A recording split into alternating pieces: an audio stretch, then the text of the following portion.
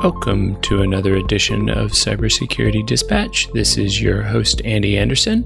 In this episode, The Making of a Cyber Hero, we interview Gary Berman, CEO of Cyberman Security. He tells his unbelievable story of how company insiders used cyber attacks over more than a decade to destroy the company he built, and how that experience led him to create the cybersecurity-themed comic series, The Cyber Hero Adventures, as a way to help prevent this from happening to anyone else. It's an amazing story and one I think you'll love hearing. I know I did.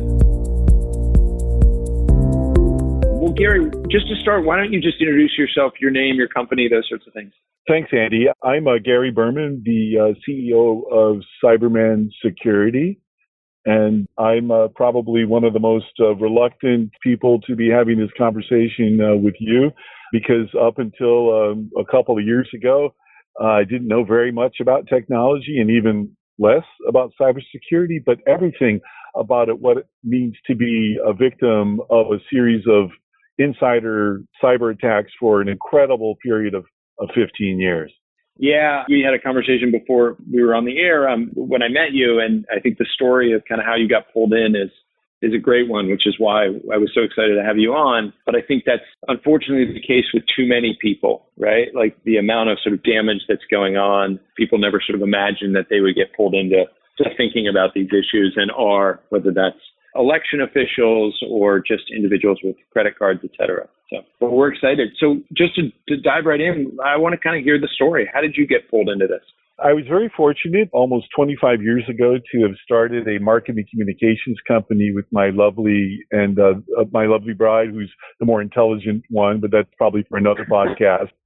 And we're doing great. We had the company for about 10 years. We were very fortunate to then be able to sell 49% of the company to one of the largest market communications companies in the world, called the WPP Group, based out of London. And things were just going incredibly well after the sale went through. We started from a small base, so we had several $1 million in billings and up to about 100 employees. So we were a small business, but we were very fortunate to be on the cutting edge of this macro trend towards market segmentation, and we were particularly well known for our work in demographic areas. And so we looked at different segments of the population, such as looking at the differences between men and women, and young and old, and people of different races and ethnicities, and the LGBTQ community, and veterans. And so we developed, a successful business looking at subsets of the total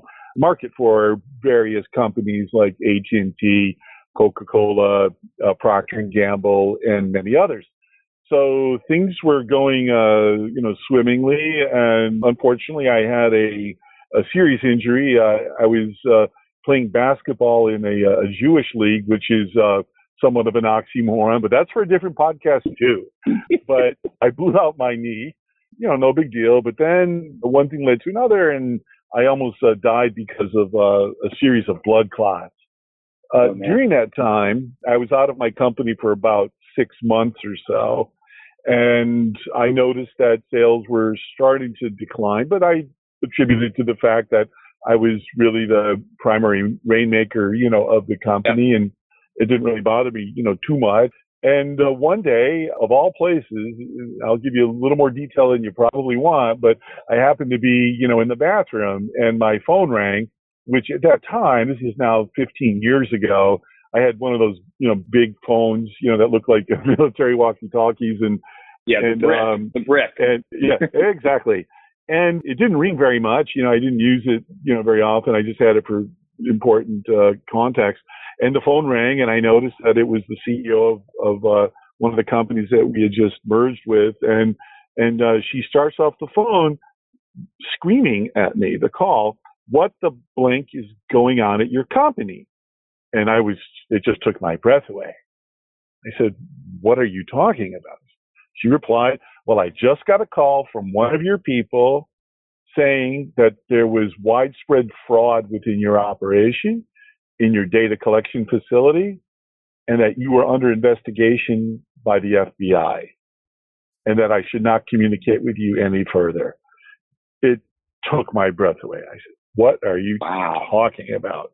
Now, up until that point, I was very well known nationally. I hosted national conferences, think tanks, bringing in these big thought leaders, including CEOs of big companies.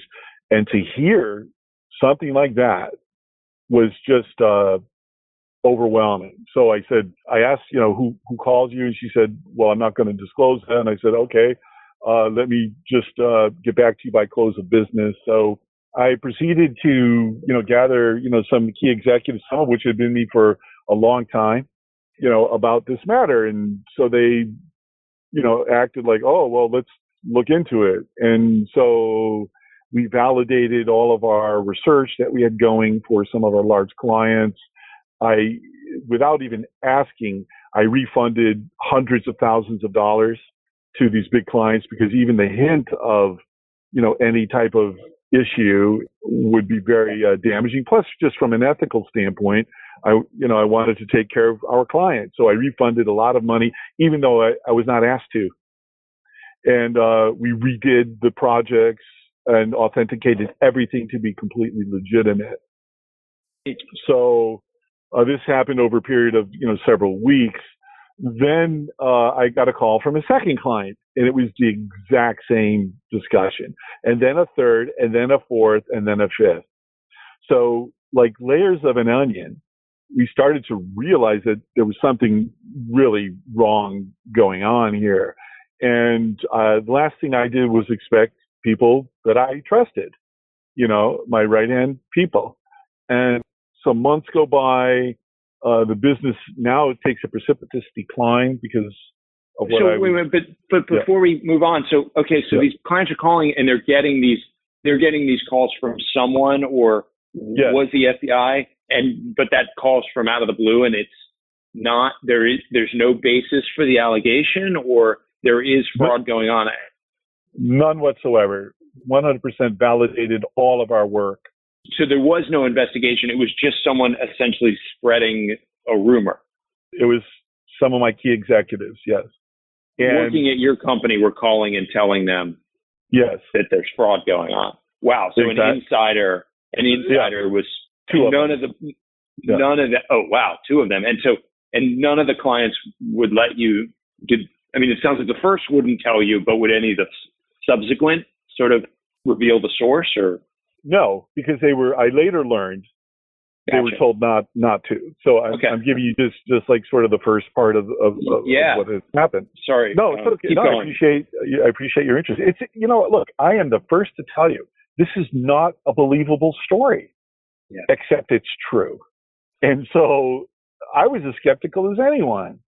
So anyways, time goes by. Well, I later learned one of our clients sent me a presentation of capabilities, and she said, "Hey, Gary, isn't this from your company?" And I went, "Yes." So to make a very complicated story shorter, they had actually opened up their own company by cloning us, using all of our intellectual property, all of our computer systems. They spoofed the website to look like ours so that when people thought they were coming to my company, they were redirected to their company. When anybody tried to make a phone call into my corporate office, the phones were redirected to their phone numbers and 19 attack vectors. Now, I sound like I know what I'm talking about now, but at the time, you have to keep in mind, this is 15 years ago, and hacking was not part of the zeitgeist of, the world. There was hardly a Facebook and things like that, so I had no idea what was going on anyways. And one of the guys that was a collaborator in what the FBI referred to as espionage was a really, really competent programmer. Even 15 years ago, upon reflection, he said with some pride that he was one of the guys that helped develop the system architecture to stream pornography. And, this guy was, a very advanced, technologist even 15 years ago, specifically within the Mac operating system because he was an expert at Unix, which of course lies below the Mac OS. So one day, as I noticed that everyone seemed really interested in this meeting in a parking lot, I learned, because I just got there very early, that almost every morning they were having the equivalent of their production meeting inside our parking lot before they came in my office to go over all the projects that they were working on under my name without me knowing it. So after that happened, one day, I started seeing little things that I could tell were anomalies. So one day I walked into one of my executives' offices, and he happened to be downloading some files from our central processing unit into an external hard drive. And I said, "What are you doing?" And he got all nervous. And I looked at his computer, and I saw he was downloading, client information. So I disconnected the hard drive, and I said, "You need to leave." And I'll never forget. And boy, was this, foretelling. He pointed his finger right in my face, and he said, "You have no idea what hacking is." And he left. Again, like layers of an onion, we started to uncover some things. I hired a forensic firm, was able to document, some things that they'd done with some logs. They had deleted most of the logs, but we found one. And we took that evidence to an attorney. We had a meeting with a couple of the culprits and their attorney, and my wife and I, for personal reasons, the most important one being that we had a daughter with some special needs, we decided that just to let it go. We did not want to put kind of the bad karma, in the world, and they agreed to a cease and desist of these behaviors. That was my giant multi-million-dollar mistake. So things basically decided not to criminally prosecute or even civilly continue any action. You just were like, hey, if they stop, we'll be, that's what the outcome that you wanted. It was incredibly naive upon reflection, but I thought I could rebuild, and I said, fine, things happen. Companies have problems all the time. And I had, a lot of gas in my tank. I was still, maybe 40 something years old, and my reputation I thought was intact, but for these calls, which I continue to hear about. Mm-hmm. Anyways, we kept the business going for, several years, and I basically depleted all of our personal savings to keep our employees on payroll, including some of the culprits. At the time, I didn't know. How many total culprits were there at the end? There were 5 people. We kept the business going, as long as I could. Eventually, we had to close. And I said, okay, then that chapter is over. And I then did the pivot. My wife and me at first, I got into veterans causes, working on something called the Anthem Project, which is designed to help warriors coming back from theater to help them reintegrate back into civil society. And then after that, several years, my wife and I started a children's education company to tutor kids. And then about 2 years ago, and here's where the story gets incredibly interesting, we decided that I would test the waters to see if I could go back into the marketing communications industry that I had left 10 years prior. I made a few phone calls, and I was very fortunate that I was actually invited to be the master of ceremonies of a big industry conference. So there I was shortly thereafter, giving, a keynote address and doing something similar to what I'd done all those years earlier. And it went great. People, all these big clients and companies that knew me from before, many of them came up, "Oh, where have you been? It's been like 10 years, and what are you doing these days?" And it was an incredibly uplifting experience because in addition to the welcome, I got a bunch of leads. People came up to me and said, "Hey, Gary, would you submit a proposal for this project and that?" So that night that I was the master of ceremonies at this industry conference, after 10 years of not having any interactions with them whatsoever, 2 of them checked my LinkedIn profile the same night. And then the next day, the hacks started happening. Boom, boom, boom, boom, boom. All these different things started happening literally from one day to the next. I had emails being deleted, accounts were being spoofed, my passwords were being changed. They spoofed Google two-factor authentication. There were 19 vectors, as I mentioned previously. And I went, holy cow, this is nuts. This can't be happening. And after 10 years, who would possibly keep that up, or even if I knew who it was, why. At first, I could understand it was an economic motivation. They started their own company and they went about it in a nefarious way, but I understood that. But then it became something else. After 10 years, my goodness. And so I started gathering evidence using my iPhone and other devices to take pictures and videos of different anomalous things.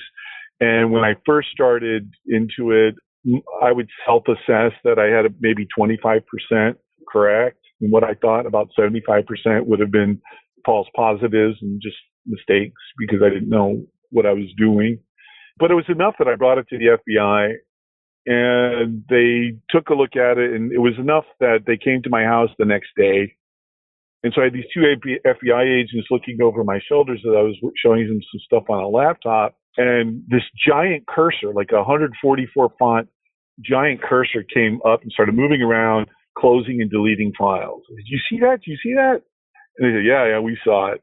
So that was sufficient for them to forward what my amateur information to the attorney's office, and they declined to open up a case because of the amount of time that went by. Even though these were new hacks, it was a relatively small crime, a few $1 million over time. And after going through, all the emotions that anyone would, I was incredibly disillusioned and upset and angry, and I finally just got to this point where I said, okay, I have to make a pivot. I don't want to live my life as a victim. There are many victims, all kinds of crimes.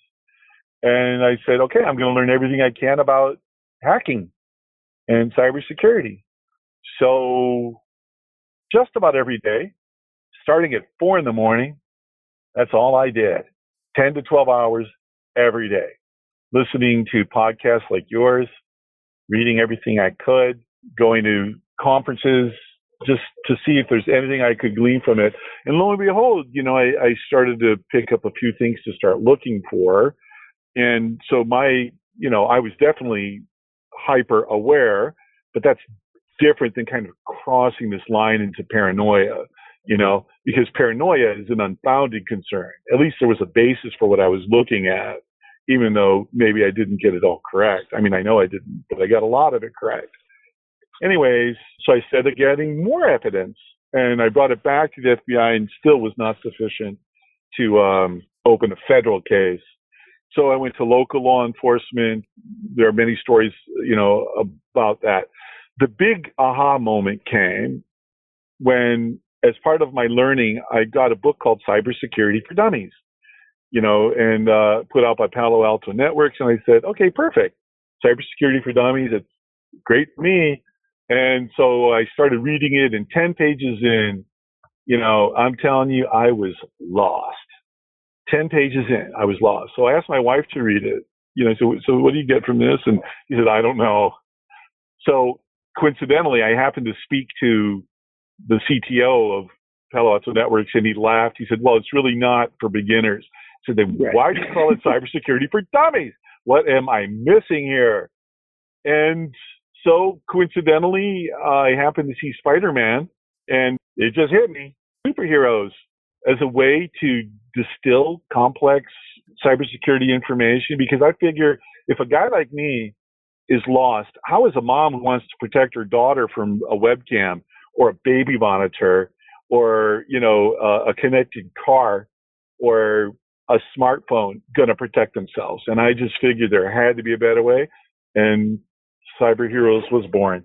Yeah. So, I want to get back to the story, but just to finish this part, I met you at Hack NYC, where it was the first time that you had released a version of your comic book, which is great. So tell people a little bit about that, and then I have a couple more questions about this, the history too. So sure. I was very fortunate at one of the cybersecurity conferences that I went to just to listen and learn. One of the panelists was incredibly impactful the way he spoke. His name is Tom Brennan from Proactive Risk. And after he spoke, I kind of almost ran after him because he was leaving the conference. I saw him in the hallway, and I said, Mr. Brennan, thank you so much for your wonderful remarks, and I was just wondering if I could run a couple of things by you real quickly. So I put some photographic evidence into a little binder and some early prototypes of the superhero comic and things like that. And I asked him if he'd be kind enough just to take a look at it and just see what he thought. And he did. We ended up having this incredibly great conversation. The seed was planted to collaborate with the great folks at Hack NYC about launching the comic in New York, and this was just last week. And I was incredibly humbled and honored by the response from everybody. I even, for the first time ever, I think I blushed when some people wanted to get an autographed copy. I just started blushing, like, what? You want an autograph? So, and the feedback we've gotten since then has been incredible, including some big potential joint venture partners like Microsoft. Yeah, and so the plan is to kind of come out with different issues to sort of tell the story of cybersecurity with some support from corporates, or? Right. Well, after doing a lot of listening and learning, about this, I had to, we had to figure out, a way to, is this viable, business? I was very fortunate that in my past career in the marketing world, I created a series of syndicated research reports on various sectors of the economy. So it might be like automotive or banking and finance or healthcare or telecommunications. And my business model at that time was that I would have the leaders in each of those categories co-fund the content. And they would get, not advertisements, but I'll just make this up. AT&T is proud to be a proud sponsor of this work like that. Gotcha. And so I did that very well. And I gave them access to other relational databases so that it was a good value, for what they paid. And that worked well. So that's what I'm doing. And so this very first issue is really essentially an overview of the series. We're going to be having 4 big issues. This is about 50 pages. So actually, it's much more akin to a graphic novel, than a comic. Yeah. And the content depicts real cybersecurity experts in it. We drew them in, and best practice advice from cybersecurity people. So even though the modality is a comic, the content is substantive. And so what we're doing with this first issue is introduce hacks. It kind of anthropomorphize them, giving hacks characteristics that would allow a reader to sort of get what a hack is, because, as you well know, you can't see hacks. You can see their effects, can't see them usually unless you're a cybersecurity expert. So a regular person just can't get their head around it, including me. So we created all these different characters like WannaCry and Virus Man and the Bugger and the Fisher, and we took we drew in actual visual representations of what these hacks actually do in the wild. And so this first issue we're actually giving away at no cost. We sent it out to 17,000 cybersecurity people 2 days ago. 700-800 of them have read it already. And I have, here's an interesting little tidbit, but as part of my listening and learning, starting in November, I went to LinkedIn, which I didn't really have much occasion to use. And I typed in the word, CSO. And so, of course, I got all these CSOs. And one at a time, I just invited them, to connect with me on LinkedIn. And it's not like these guys need Gary Berman, it's a connection. So I didn't know what to expect. And on my LinkedIn page, all it had was a cover of the original version of the comic. And I asked people to please send me blinded cybersecurity stories answering the question, what happened, what were the consequences, and most importantly, what were the lessons learned, so that I can include that content inside the comic. We did that. We included a story from that. I ran out of CSOs, so I typed in CISO, and I ran out of those. And as of this morning, I have 21,000 followers on LinkedIn. How many did you have when you started? Not even a year. I started in November till this morning. And by the way, I stopped the invitations in February because it was like too many. And people just started to find you. Yeah, every day, I don't know, 20 to 50 people request connections. And I've done no marketing, no social media, nothing yet. Wow, just asking for good content. Well, Yeah. I think you've, the number of, even individuals who are experts in the space, right? Because this space is just there's so much here, right? You need to be an expert in everything. And so people are sort of constantly learning, and to have kind of more fun ways, simple ways, understandable ways to talk about it, I think is hugely valuable. But also, I don't know, I think you nailed it. This audience loves comics, right? I mean, whether that's the t-shirts you wear, the things that you kind of talk about, I think, brilliant from a marketing perspective. Let's go. I want to just go back a little bit, because I think the audience would love to hear a little bit more about the story. I mean, did you ever kind of understand do you know who was doing it? I mean, yeah, 100%. Do you have any sense of their motivation for it? Yes. At first, there's two parts to that question. Part one, when they were working for me, and then after, it was an economic crime. It was just money. Yeah. Because they started their own company doing the exact same thing that I did while they were working for me, being paid by my company full time. So that is an easy answer. It was just money, and you could argue greed, things like that. That they came back 10 years later, I don't have an answer. And were they successful? I mean, has that company gone on to be successful in what it was doing? Yes, they have. But interestingly, and I have to be a little cautious here just because this is an ongoing matter. So something interesting about that, at the conference, at the Hack NYC conference, I was talking to someone in cybersecurity, and while I was just sitting there, he did some things, and, before I knew it, he had their website up, which I had not seen for 10 years. I mean, I had no reason to look at them. Mm-hmm. And he went to their website, and then went to click on the staff page, and only the staff page had been deleted. And so he asked me, why isn't there a staff page? I said, I don't know.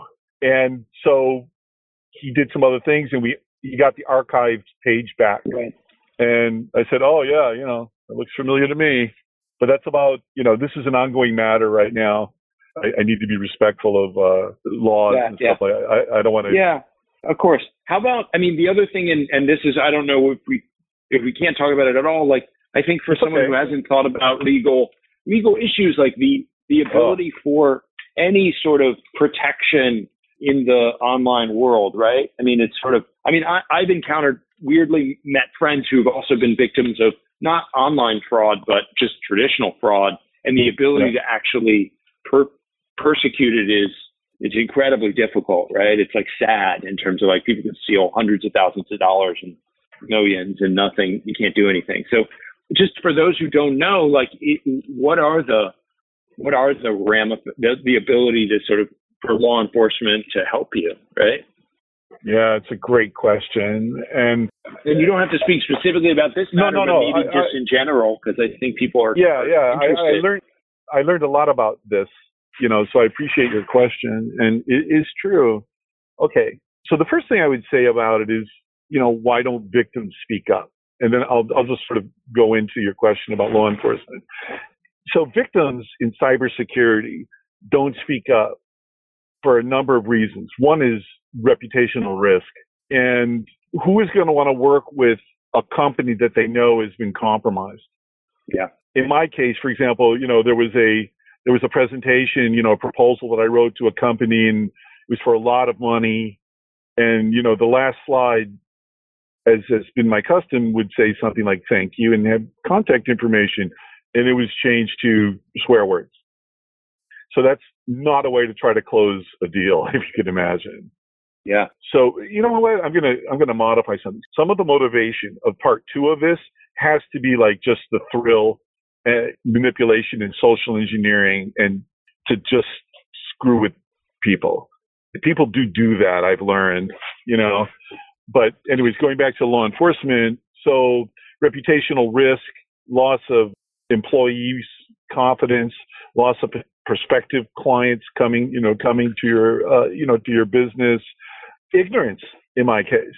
I just didn't know what was happening, and I should have. And then over the years, embarrassment and shame. Yeah. I just didn't want to speak up, and nobody believed me anyways, right? The people that I spoke to said, yeah, sure, you're being hacked. And I had people that I even wanted to show some of the evidence in the form of photographs that just didn't want to hear about it or see it. So that's why victims don't speak up. I decided to speak up for the reasons that I'm saying, which is to try to turn it into something good for other people. As it relates to law enforcement, I went to the FBI over a 2.5-year period 10 times, and they knew me. And I had to be very, cognizant. I didn't want to seem like I was being ridiculous, but each time I had, some significant developments from technology and things like that I could show, I wanted someone to at least, look at it. The FBI works on large cases, and the way they define that, it's not just the FBI. I think the FBI did a good job for me. The ball was dropped, or again, I just didn't have enough evidence for the U.S. attorneys to open the case.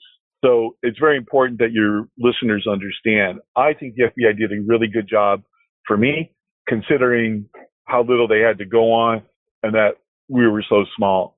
The U.S. Attorney's Office, because of their workload and things like that, just declined to open a case. I went to my local law enforcement, over a 2-year period, also at least maybe 5 or 7 times. They don't have cybersecurity capabilities. It's a very unique set of skills. The resources are incredibly stretched.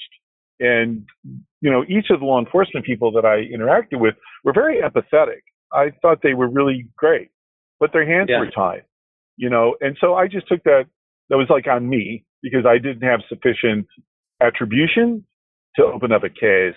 And, one only need to look at what's going on with all the hacks, and how difficult it is to attribute correctly someone's IP address or other, signatures and things like that if someone is sophisticated and don't want to be found. So in the realm of cybersecurity, especially, small to medium businesses who can't afford, the latest in software and hardware technology solutions, or they can't afford their own, chief security officer and things like that, they're incredibly vulnerable. And how about, so understandable on the sort of criminal side. What about on the sort of civil side, right? Because sort of opportunities to sue for damages or whatnot. Well, there are two things. This is, it's active right now. So I'll leave it at that part. But damages, it's an interesting question because as I'm just thinking out loud here, what I'm seeking is justice.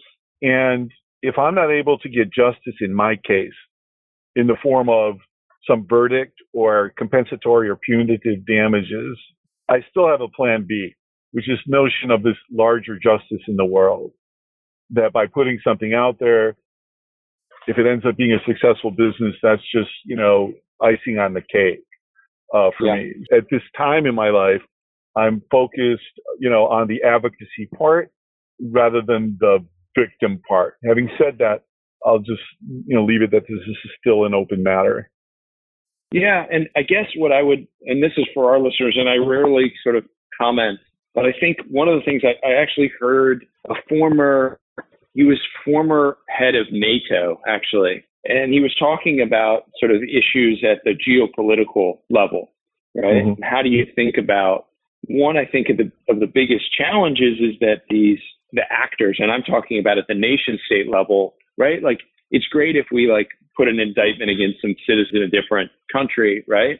But if they live in that other country, they're never coming here, right? They're never going to travel to, sometimes, they sort of mess up and they travel to sort of a neutral country where we have subpoena powers or cross-jurisdictional, we can arrest them and then they can be, I forget the word for that. They can be extradited, extradited.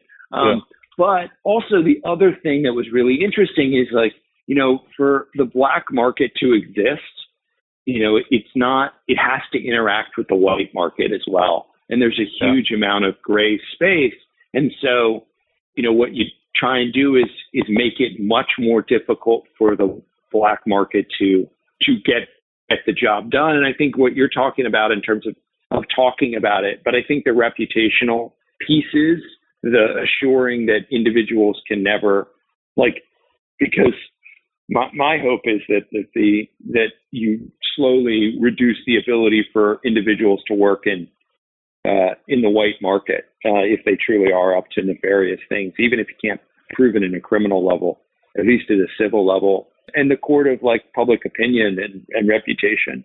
Because I think there's hopefully opportunities to do that. I mean, I think our country relies on the rule of law. That's what I think our society, why we've been so successful. And so my hope is that gets resolved in some way. Thank you. That's a really good thought, and I adhere, to what you're saying. But it's an interesting thing. I'm reasonably sure they've seen this comic in electronic form already, and they know they're depicted, and they know it's them. Even though I didn't make it look like them, and of course, I blinded everything, but they know what they did. There's karma coming. Yeah. And just this great opportunity to talk with you in a small way, hopefully enlighten, listeners. And, I'm on a speaker circuit now, and some companies are having me come in to teach them about some of the things that we've been through. So, to me, that's the right way to do this at this stage of my life, to turn it into something that helps other people. And one of the things that I included in the inside cover of the comic was a dedication, a big thank you. In addition to speaking to my family and stuff like that, I'll paraphrase by saying, that the only time that people hear about hacks is when the hackers are successful.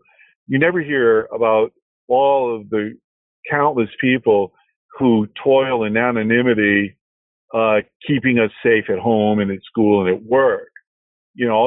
So I wrote, this is dedicated to the unsung heroes in cybersecurity and law enforcement who keep us safe. I didn't just write that. I have a lot of experience listening and learning to some incredibly generous people. And so it's important, I think, kind of a takeaway from this is, this is a cautionary tale, to be sure, but there's way more good in the world than there is bad. Yeah, I think evidenced by your 20,000 LinkedIn followers, for one, for sure. Yeah. But I think also, I think part of the reason we started this podcast was because so often a lot of the media attention is about the hack and, this company. And it's sort of like there is a sort of shaming of those individuals and those companies, and look at how dumb they were to let this thing happen, right? But I think quietly behind closed doors, as you talk with more and more people in cybersecurity, it's like, no, it's just when is my number up in terms of getting hacked, and and I think that's almost every major organization out there, right? And so my hope is that that the stigma around it does start to fall, and that people aren't like, this isn't something that you did personally. It's just sort of the nature of the business, and that talking about it and not focusing on just who got hacked today begins to change that culture, because it does, one, in terms of exposing individuals and issues out there. Let me just say something about that, because you bring up a really important point. One of my just sort of takeaways, and I'm going to ask you if you think that it's valid or not. Comparatively speaking, black hat hackers share information freely and fast.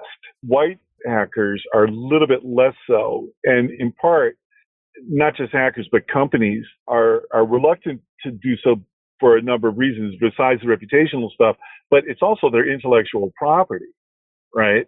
Mm-hmm. So the hackers are like horizontally structured, and my sense is that, people in cybersecurity are vertically structured. And I think it has to be a horizontal sort of sharing. And I know there are a lot of initiatives like Hack NYC that are designed for the free flow exchange of information. And they're all, these databases with different threats, that are listed and things like that. I mean, that to me, it's like a rising tide lifts all ships, and the more that, to do what you're saying, the more victim, I don't even want to use that word victim. I mean, the more that people speak up and share their lessons learned, the better it's going to be for everyone. The other thing about that to me was incredibly interesting is that of the top 500 cybersecurity firms, according to Cybersecurity Ventures, I think is the name, only 3%, at least through a search of that database, 16 companies say they do, education and training. So that means 83% of the top 500 companies offers software or hardware solutions, when 62% of the hacks are seemingly caused by simple human error. And to me, just as a marketing person, that represents a gap, that companies understandably and rightly are spending, a lot of money on software and technology solutions. Maybe not, I don't know if it's money or the way they go about it, but education and training needs to be, right on par with it from my perspective. Yeah, I mean, I think, I've had the debate a lot with people because I think education certainly has a role, but it's also not a panacea, right? Like, I think partly where I think a lot needs to, I think it's education or a change of thinking at every level, because, and one of the biggest is just to expect people to continue to make mistakes, right? It's like fundamental design of our systems. And I've had lots of conversations about this. I mean, we don't expect people when they're driving to never get in an accident. Exactly. Right? We know that people get in lots of accidents. Just the way in driving, safe driving has a role. Also, the design of the systems are such that we expect people to make mistakes, and we don't. And it's just, how do we minimize the damage that they do when they make mistakes, right? I think that's an equal sort of value of education. And there's some good sort of thinking about system design, about how do you change your strategy to expect penetrations, to expect kind of breakdown, to expect systems to go offline, and think past those. And that's more of like a fundamental shift, I think, in outlook, like a paradigm shift, if you want to get like nerdy in terms of terminology. That makes a lot of sense to me, and I really just think that the people in cybersecurity need to be honored for what they do, and law enforcement too. Yeah. Just before we close, I think one of the things that I would be really interested in, just because you're sort of living it, is do you have any sort of recommendations or places you would point to for particularly people like yourself? I mean, you're an individual, you're not a company, right? Or you're concerned about being attacked potentially by some pretty amoral individuals who seem to be also skilled. What would you recommend people do to try and protect themselves? Is there some place that you look which is giving really good guidance, et cetera?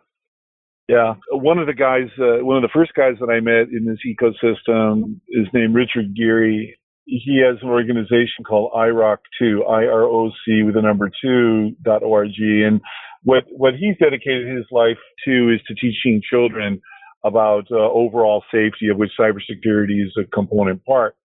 And every year he does over 200 speeches to schools and communities all over the country. And he came up with this concept that I really think makes tremendous sense, and it's called public and permanent. And the idea, as the name implies, is that once you put something on the internet, it's public and it is permanent. And so the first line of defense is don't put anything online that you think could ever be used to compromise you, whether it be as a business person or as an individual. You mentioned earlier, Andy, a paradigm shift. Well, there's been a big one. Of course, it customarily was, everything was private unless you wanted to make it public. Now everything's public unless you want to make it private. And even doing so, you're not really doing that as per the testimony from Facebook. You have the big thing happening in about a week or 2 weeks, General Data Protection Regulations, GDPR, which is for the listeners who may not know, is an initiative originating out of Europe that basically guarantees rights for personally identifiable information, and most importantly, severe economic consequences if those rights are violated. And it's not just Europe, but it's any European person, and it's any company that does business with Europe. So this is happening on May 25th, and I think that should be a pretty big deal. So from a, sort of a resource standpoint, if I were a mom interested in protecting my daughter from prying webcam, public and permanent, iroc2.org is a great resource for children related things. In terms of, businesses, small business or even enterprises, there are incredible online resources, both for victims, but also for advocacy. And the one that I think is, extremely well done is put forth by the National Institute of Science and Technology. They have a subgroup that's referred to as NICE, and it's the National Institute for Cybersecurity Education.